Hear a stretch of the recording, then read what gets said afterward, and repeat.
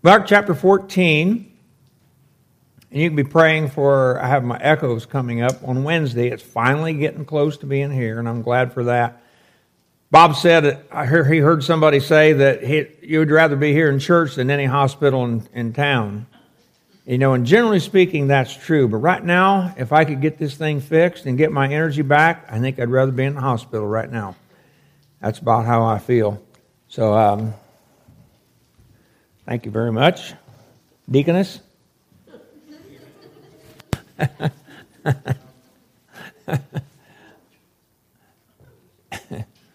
Appreciate it very much. Okay, so we're in Mark chapter 14, and I've been trying to go with paragraphs here so we can keep on topics and so on in this chapter, since it's a long chapter, 72 verses in it. This next section we're in here, I don't know. I may have to do a Mark Tyson on you. I may just come to the end of the time and say, okay, we're going to stop right there and move on. Excuse me. We'll see how that goes. In this chapter, primarily, we have come to the crisis point of what Jesus came to the earth for, and that was to die. And all the incidents, the scenes surrounding all of that that's taking place. And we dealt, and quite frankly, Mark deals more with the betrayal of Judas to Jesus than probably any of the other gospel writers. And so you're going to see that pretty frequently through here. We've seen it already.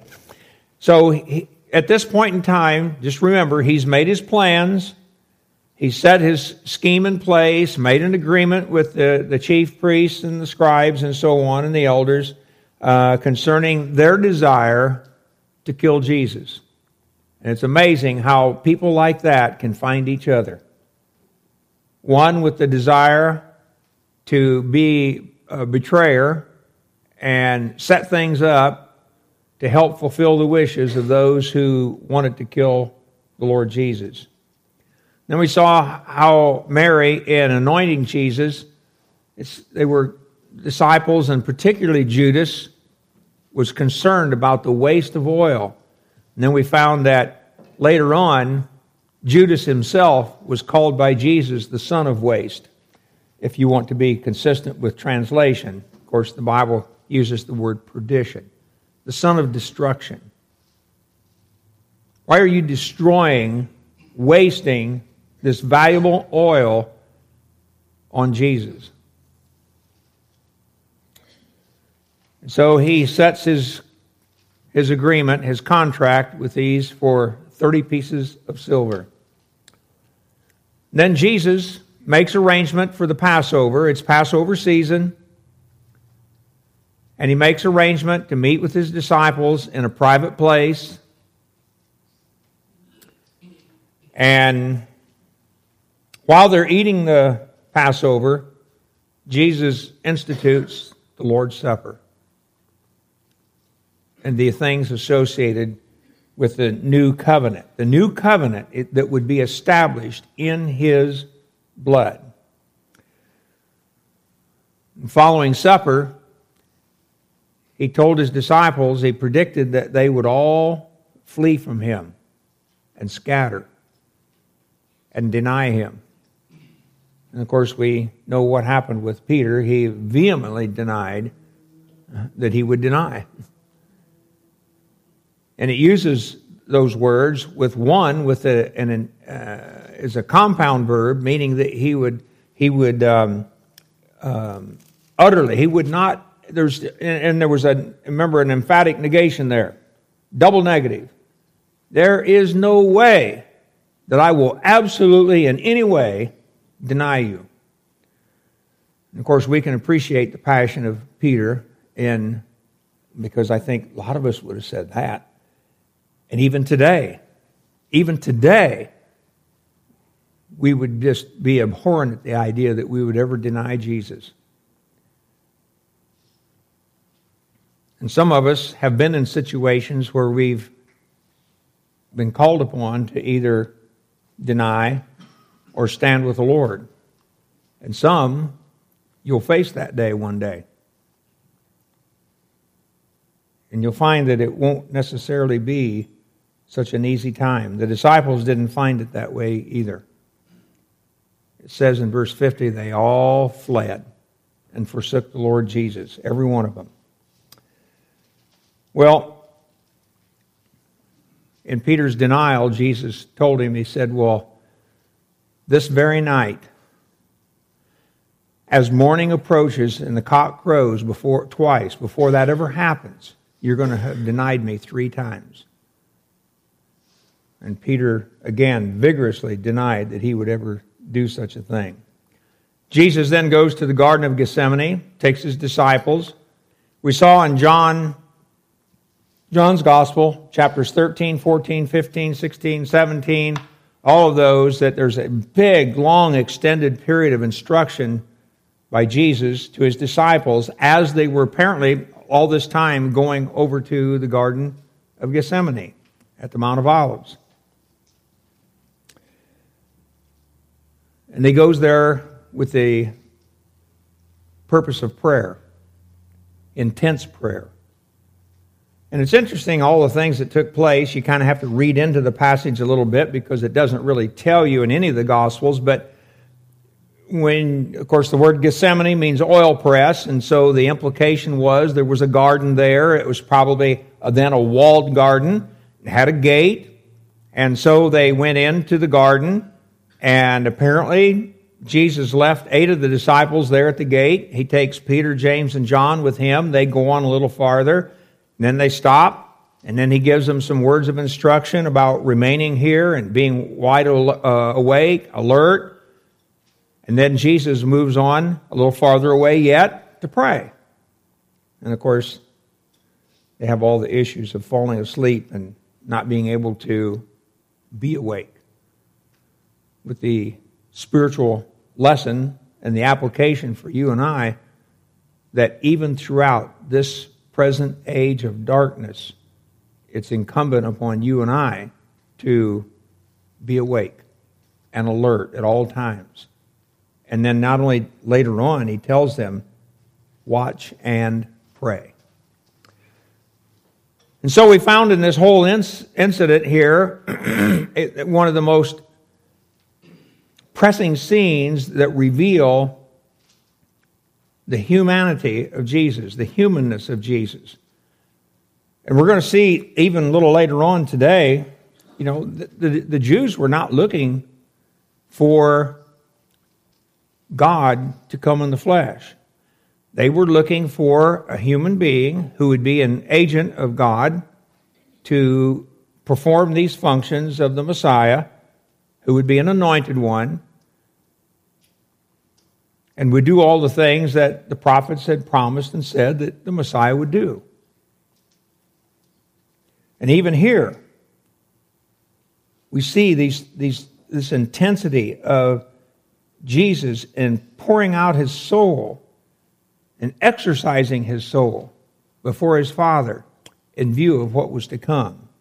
But of course, then we saw, he says, nevertheless, Father, not what I will, but what you will.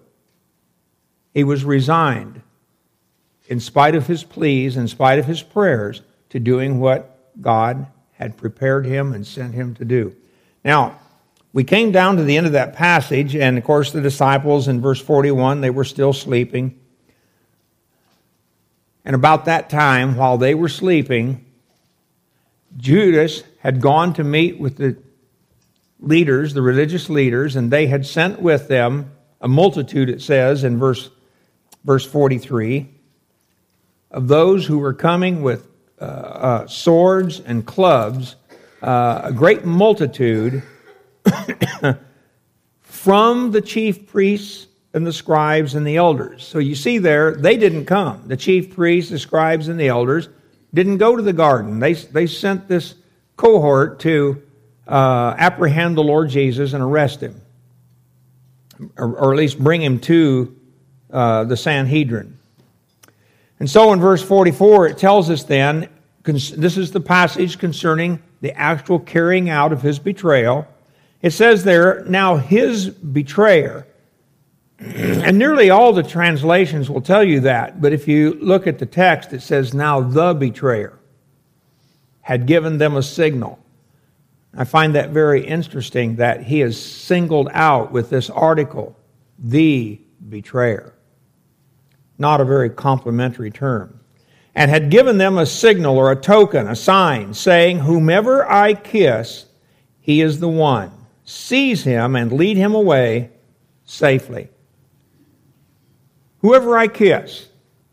Now, the kiss was a common form of greeting in the Middle East and in Israel in particular. And in this situation, I mean, there was more than one way to kiss someone. You could kiss them on the feet. We saw that with Mary when she was anointing him with the very costly nard. She kissed his feet, it says. You could kiss him on the hand. That would be something akin to like, kissing the hand of the king. In other words, you were acknowledging yourself to a superior. Or you might give someone a kiss on the cheek or on the forehead. And of course, if it was an act of intimacy, then you would kiss them on the lips. If you read all the commentaries about what kind of kiss this was, nobody agrees. They just say, well, these are the kinds. I don't know what kind it was either. It doesn't tell us. Nonetheless, it was a kiss that clearly signaled to the mob that had come to take him to the chief priests and the elders who Jesus was. They wouldn't have recognized him. You remember that Jesus, later on, he tells them down here, why you come out against me like a robber with swords and clubs? I was daily with you in the temple teaching, and you didn't seize me then.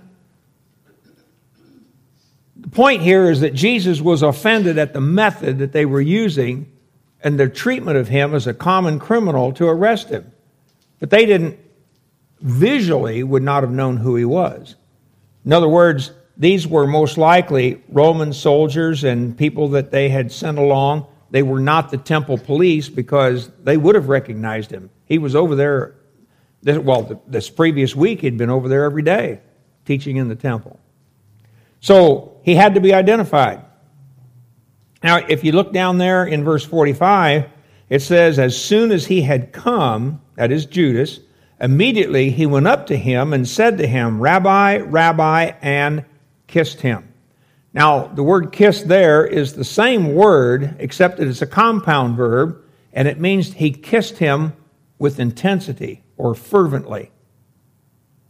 Now, some think that means he kissed him over and over and over again, or others just meaning that he kissed him in such an intense way that he was easily recognized as being the Messiah that they were coming to arrest. Of course, in the eyes of the chief priests and the scribes, a false Messiah. And of course, that double designation, look at that. Rabbi, Rabbi. I mean, all of this just simply points out that Judas was taking great care to point out to them exactly who the guy was they were supposed to take to the chief priests. And so they laid their hands on him and they took him, or they seized him. That's the same word you found up there in verse 44, where it's translated seized. Down here, they just took him. And so one of those that stood by, it says, drew his sword. He struck the servant of the high priest, and he cut off his ear. Now, this is really an interesting thing here, and Jerry's brought up a couple times here recently and over in Luke's gospel how it just says Jesus, healed his ear. He didn't reach down and grab that ear and slap it back on there and attach it. I mean, he may have, but it doesn't tell us. It just says he healed him. But the interesting thing about the word ear here is that it's a diminutive form. Okay? So diminutive just means it was little. So a lot of folks think he just cut the earlobe off or something like that, or cut a piece of his ear, and Jesus just reached over and healed him.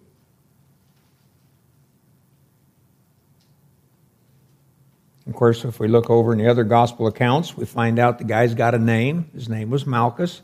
And then we also find out the name of the guy that chopped it off. His name was Peter. So Peter and Judas both are prominent in this entire chapter and the things that are taking place here before the Lord. Well, he responds, Jesus does, with this question about the manner in which they've come to arrest him, and it was swords and clubs and so on. In verse 49, I looked at it and I couldn't tell, but the scholarly people tell me that this is an incomplete sentence. That's a little bit puzzling to them, the way Jesus said it. But our King James and New King James, and I think the New American and all, they translate it pretty literally. But the Scriptures must be fulfilled.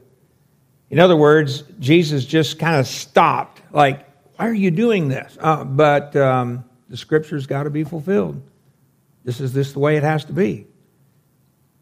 It's almost like resigned to this idea that this is the way it had to be. The Scriptures must be fulfilled. I don't think he would, evidently not talking about any particular Scripture. There aren't any, that I could find, and no commentator ever mentioned any that describe this particular scene. But I think he's talking about the whole gamut of the things that had to be fulfilled in this whole scene of bringing Jesus to the place where he would ultimately be crucified, where he would shed his blood and establish that new covenant that he said would be established in his blood. And so following all that, verse 50, it says, And then they all forsook him, and they fled. When they saw that the seizing of Jesus was going to actually take place, and they were actually going to carry him off, it's like, it's over. This is, I don't know what's going to happen now. Let's get out of here. And of course, I think they were compelled to leave because they had to fulfill Scripture. You remember from Zechariah 13:7 that we read a couple sermons ago, I will strike the shepherd and the sheep will be scattered. Jesus, of course, being the shepherd, the disciples being the sheep. And when he was struck, that is, when he was brought to this place where they had seized him, then the disciples fled. Now, there's an enigma here again in verses 51 and 52, because you look at that and you wonder, well, what place does this have here, these two verses? And they don't tell you much. There's very little information to determine who's being spoken of here. As a matter of fact, nobody really knows. Most commentators think that it was the writer of this gospel, John Mark, himself, being spoken of. It says, a certain young man followed him, having a linen cloth thrown around his naked body, and the young men laid hold of him, and he left the linen cloth and fled from them naked. Now, what did this have to do with the whole scene here? I'm not sure. But there's a lot of conjecture, but there's a lot of little tidbits of information that you can put together to help us decide. And I know Bullinger thinks it's Lazarus. You know, the reason why is because it says the young men laid hold of him. Well, it tells us, that the religious leaders wanted to kill Lazarus too. So it's very possible. I wouldn't throw that out the window. I'd say that's a good possibility. Concerning whether this is John Mark, some interesting things here. Number one, it says a linen cloth. And the name of the word there, or for linen cloth in the Greek, is related back to the word for India. the country. That's where the expensive linen came from. Was he a pretty well-to-do guy? Well, evidently. Was John Mark a well-to-do guy? Well, maybe so. He had a big enough home, you remember, that they met at his mother's house, Jesus and the disciples. A lot of the homes were, what do they call this small home movement today? I can't remember what they call it, tiny houses or whatever. A lot of the Jewish homes would have been very, very small. For someone to have a large enough home for the disciples to meet in would have been a pretty good sign of wealth. Maybe this could have been. This is a little pointer to John Mark. Maybe it's the case. If that's the case, how did he get there? What was he doing there? He wasn't necessarily a disciple at this point, apparently, but yet he was apparently well acquainted with the Lord Jesus. Somehow he had found out that something was going on in the garden, and he went over there to find out, and apparently it was a pretty sudden thing. Maybe it was news about they were going to arrest Jesus. So he jumps out of bed, wraps this linen cloth around himself, and takes off. And then for whatever other reason, they identify him as being somebody close to Jesus, and so why? I don't know, but it says the young men laid hold of him, and he made his escape and ran away naked. Now, I don't know if that means naked in your birthday suit or if he had some breeches on. I don't really know. But this was the spring of the year, Passover time. It was not necessarily warm in the evening. It was a little cool. We'll see that a little later. Peter, when he followed them, gathered around the fire with the servants. And the other thought, one of the things, I like to look over there at Lookout Mountain. I think that's pretty much the direction over that way. And, that's a little over 2,200 feet, I think, above sea level. Jerusalem's about 2,500 feet. So you're up. It's going to be a little cooler up there. I don't know what all that has to do with this whole scene here. But there it is. And it's only in Mark, it's only in this gospel. Now, many think that, well, where did John Mark get hold of his information then to write a gospel account? Well, he obviously had some association with the Lord Jesus. Many think that he got most of his information from Peter. And if that be the case, then that would be another explanation of how this little tidbit about Mark got in here, this little personal aside. Just to mention, by the way, I was there. I saw these things happen. So finally then in verse 53 it says, they led Jesus away to the high priest, and with him were assembled all the chief priests, the elders, and the scribes. So, that's where they were. The chief priests, the elders, and the scribes had assembled themselves together. They were meeting at some common place, and there they were sat waiting for these men to bring Jesus to them. And you'll notice it says all the chief priests, the elders, and the scribes. Notice the word all. Notice that there's an article before each one. The chief priests, the elders, and the scribes. I think Mark is trying to make clear to us that all the prominent religious leaders of Jerusalem were there in this meeting. And that makes it significant as to what they are about to accuse Jesus of and condemn him of. As a matter of fact, if you just look down an extra verse, down to verse 55, notice there it says, now the chief priests and all the council. That is to say, the chief priests, the scribes, the elders, all made up the Sanhedrin. The whole kit and caboodle of them was there waiting for Jesus. Now, at the very least, there were 71 members of the Sanhedrin that made up the council. Matter of fact, it was the council that took care of large affairs like this one would have been. They had a smaller council that take care of minor things. But this was no minor thing. They were all there. So I don't know how big this crowd was. But there had to have been at least 71 of them there, plus Jesus. Plus Peter had followed them. Plus we find out in John's gospel that John had gotten in as well. And then there were the servants that were there, plus the slaves. It was quite a crowd.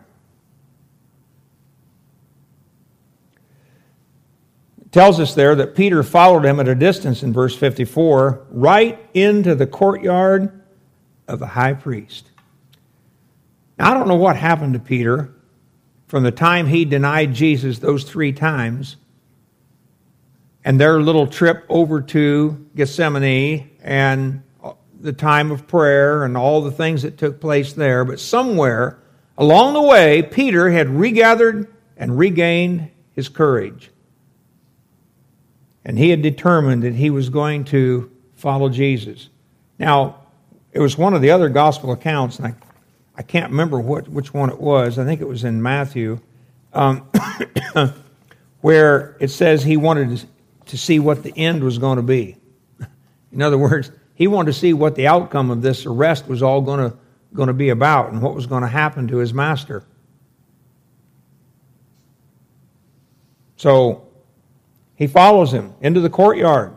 And it says he sat with the servants and warmed himself at the fire. So it was a little cool there.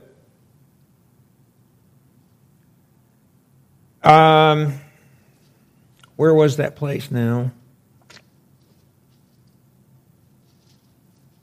In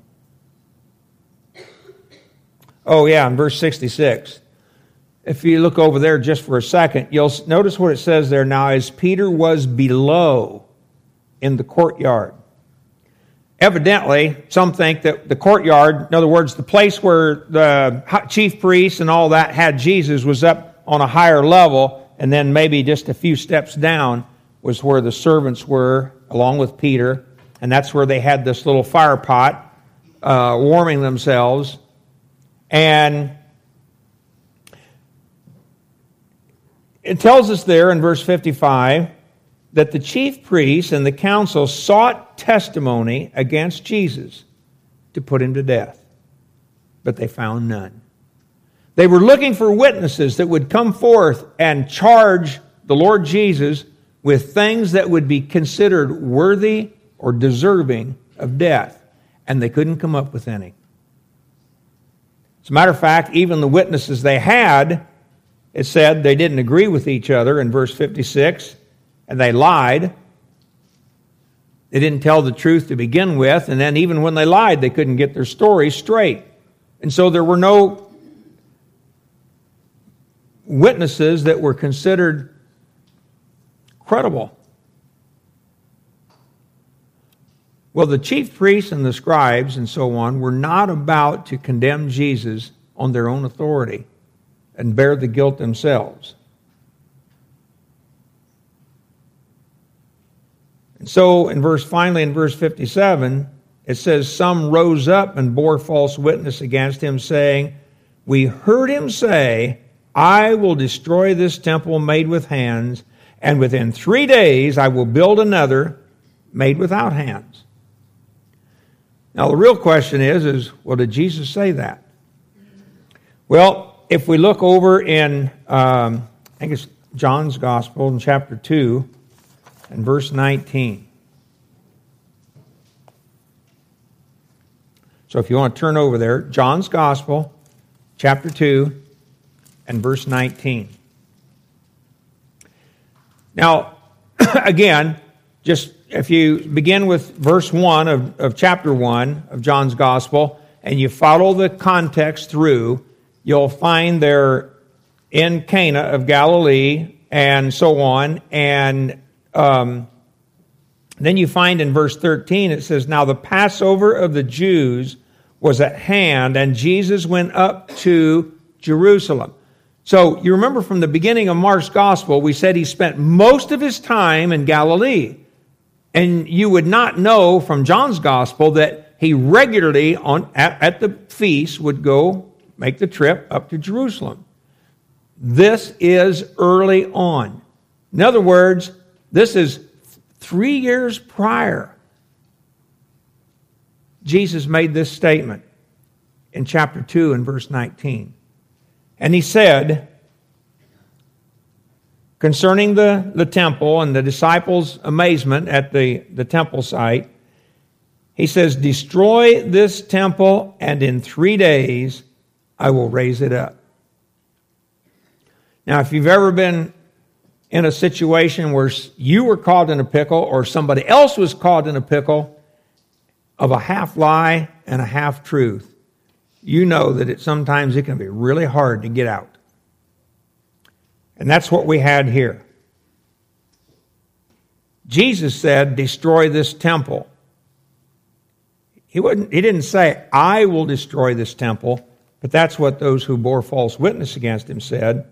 They testified, I will destroy this temple, made with hands. He didn't say that either.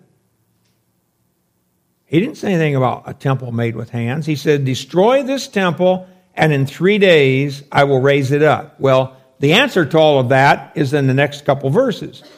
Then the Jews said, it has taken 46 years to build this temple, and will you raise it up in 3 days? But he was speaking of the temple of his body. Now, when you talk about the temple, there are a couple of different words used to describe it. One is hieron, Hieron, and it's talking about the whole massive temple structure. But then you have another word, naos, and it's talking about the inner sanctuary. It's talking about the Holy of Holies and the most holy place. That's the word that Jesus uses here when he says, destroy this temple. He said, you destroy this sanctuary. Now, what was the point of all of that? Well, who dwelt in the sanctuary? But God himself. And so he's simply telling them, you destroyed this place. And to me, it's a self-identification of his deity. This God dwells in me.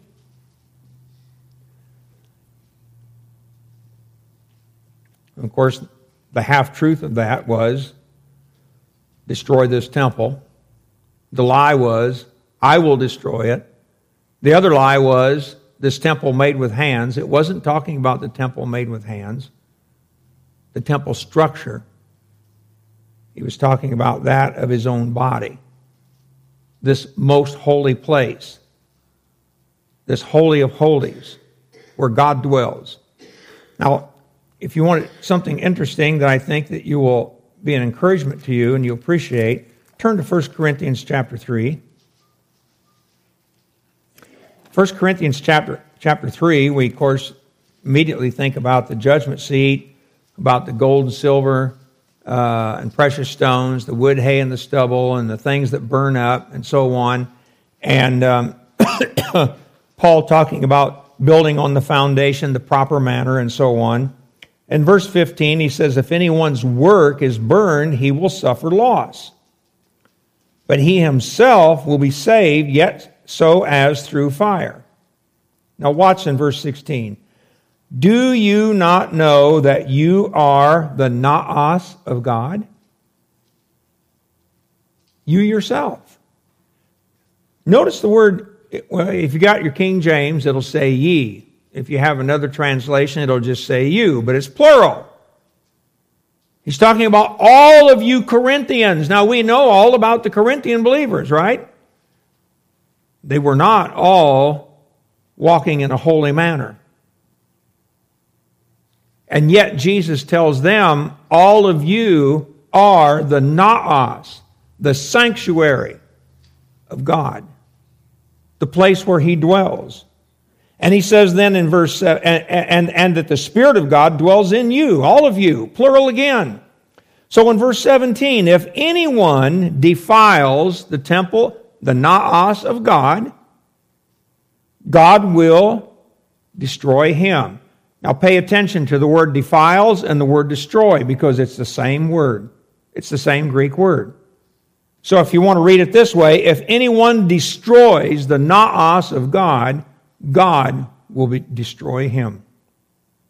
For the naos of God is holy, which naos you are, which holy place, which holy sanctuary you are, even you Corinthian believers who are carnal and fleshly. So the point is that yes, God does dwell with us, but that does not guarantee that we're going to live and act and talk and be in accordance with that holy place. We can do just the opposite. So when he said, you destroy this naos, this sanctuary made with hands, as they were implying and lying about, it says in verse 59, but even then did their testimony not agree. They just couldn't get their story straight. Of course, I think we all know, when you lie, you can't keep a straight story. You can only tell a good, straight story when you tell the truth. Lies always cause you to tell other lies in order to cover up for the lie you're telling. Well, finally then, verse 60, the high priest stood up in the midst and asked Jesus. Now, it's like, wow, we can't get anywhere with these people that are lying to us. So the high priest, in this essence, it's like he stood up and took charge of the meeting. And he goes to Jesus and he says, do you answer nothing? What is it these men testify against you? And he kept silent, and he didn't say a thing. He answered them nothing. And again the high priest asked him, saying, are you the Christ, the Son of the Blessed?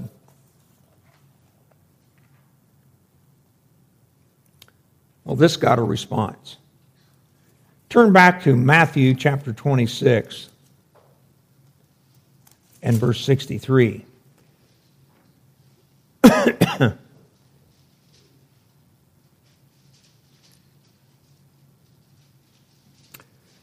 You see there in verse 62, the same scene. The high priest arose and said to him, do you answer nothing? What is it these men testify against you? But Jesus kept silent. And the high priest answered and said to him, I put you under oath by the living God. Tell us if you are the Christ, the Messiah, the anointed one. And notice here he says, the Son of God. Mark's account says, the Son of the Blessed. And so we understand, and I think anybody looking at the context would understand, are you the Son of the Blessed meant God. And if he was the Son of God, then he would certainly be clearly connected. And so what does he say? I am. I don't know where we could go for a clearer answer from anybody than you would find Jesus saying in verse 62, I am. I am the Christ, and I am the Son of God, or the Son of the Blessed.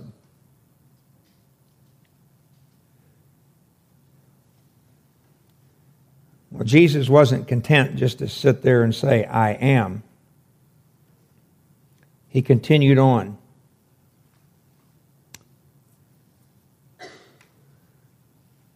And he said this, and you will see the Son of Man sitting at the right hand of the power. You will see the Son of Man sitting at the right hand of the power. If you turn back to Psalm 110 and verse 1, Psalm 110 and verse 1, where it says, the Lord said to my Lord, sit at my right hand, till I make your enemies your footstool. And so Jesus was simply giving them a picture of what Psalm 110 was. And the Jewish people understood Psalm 110 to be speaking of, and in verse 1 in particular, but the whole psalm to be speaking of the Messiah, the promised one. And then he goes on to say, and coming with the clouds of heaven. Coming with the clouds of heaven. Why would that have been so instructive to the chief priests? Why would that have meant anything to the Jews? Well, if you turn back just a couple pages to chapter 13, and you might remember in the passage back there when Jesus was talking about and admonishing about his disciples to watch and to pray, and verse 24, he says, but in those days, after that tribulation, the sun will be darkened and the moon will not give its light. The stars of heaven will fall and the powers in the heavens will be shaken. And then they will see the Son of Man coming in the clouds with great power and glory. He was clearly identifying himself as the one who would come in power and glory after those days of tribulation. Clearly, again, identifying himself as the one whom God had sent to fulfill all of these promises that the prophets had given, and then not only that, to establish God's kingdom on earth. What you and I would call, and the book of Revelation calls, the kingdom of 1,000 years, or the millennial kingdom. Or you can call it the kingdom of Messiah, when the Messiah will rule over this earth. Don't think for one second the chief priest didn't get what he was saying. I mean, look at verse 63. He was so mad. It says, then the high priest tore his clothes. Did you know that that itself was an illegal act? Look back, forget where it's Leviticus chapter 21.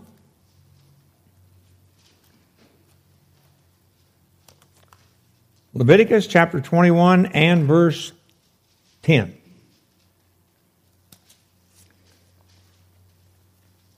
And he very plainly tells us there in the law, he who is the high priest among his brethren, on whose head the anointing oil was poured, and who is consecrated to wear the garments, shall not uncover his head, nor tear his clothes. It was strictly forbidden. I presume because they were not to act irrationally or emotionally.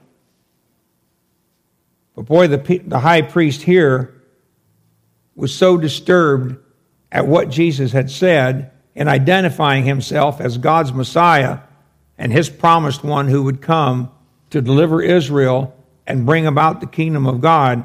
And he tore his clothes and said, what further need do we have of witnesses? In other words, hey guys, he just incriminated himself. We don't need these witnesses anymore. Just go ahead and send them on out. And of course, in the eyes of the chief priests and the Sanhedrin, he had committed a most gruesome crime in calling himself the Messiah.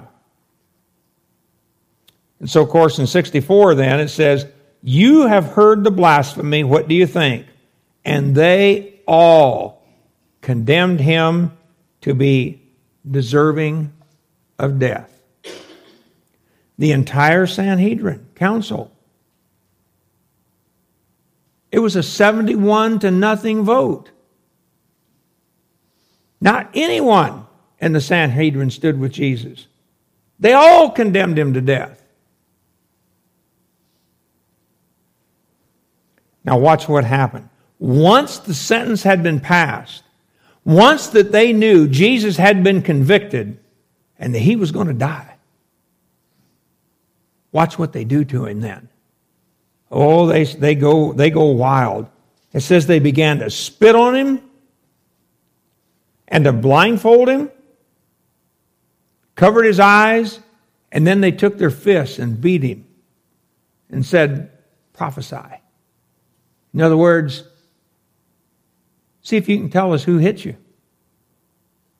If you're the Messiah, if you're who you say, if you're the Son of Man sitting at the right hand of the power, surely you should be able to tell us who just hit you, Jesus. Then it says, later on, and the officers struck him with the palms of their hands. I mean, you can just imagine this scene.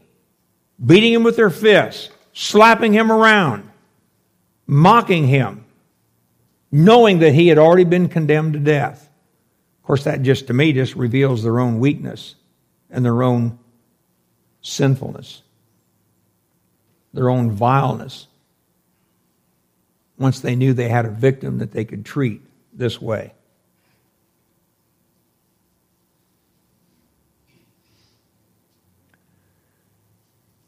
And I sure hate to have to quit here, but our time's up.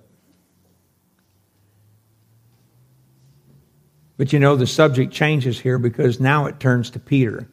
And we're going to investigate that as we finish up this chapter next week, Lord willing. Maybe I should say the next time. I hope I'm not here. I hope that the rapture has come and we're gone. Amen. I hope that I'm got this thing fixed and I'm not going to be able to preach next Sunday. I hate to say that, but I hope that's the case. I'm tired. I'm tired of being tired, and I'm ready to get it going. So, there you go. All right. Yeah. The awesomeness and the gruesomeness of this whole scene is just, I've thought about just taking a whole message and just talking about all the illegal things that took place in the arrest of Jesus and the trial and the condemning of him that took place. So many things went wrong and were wrong.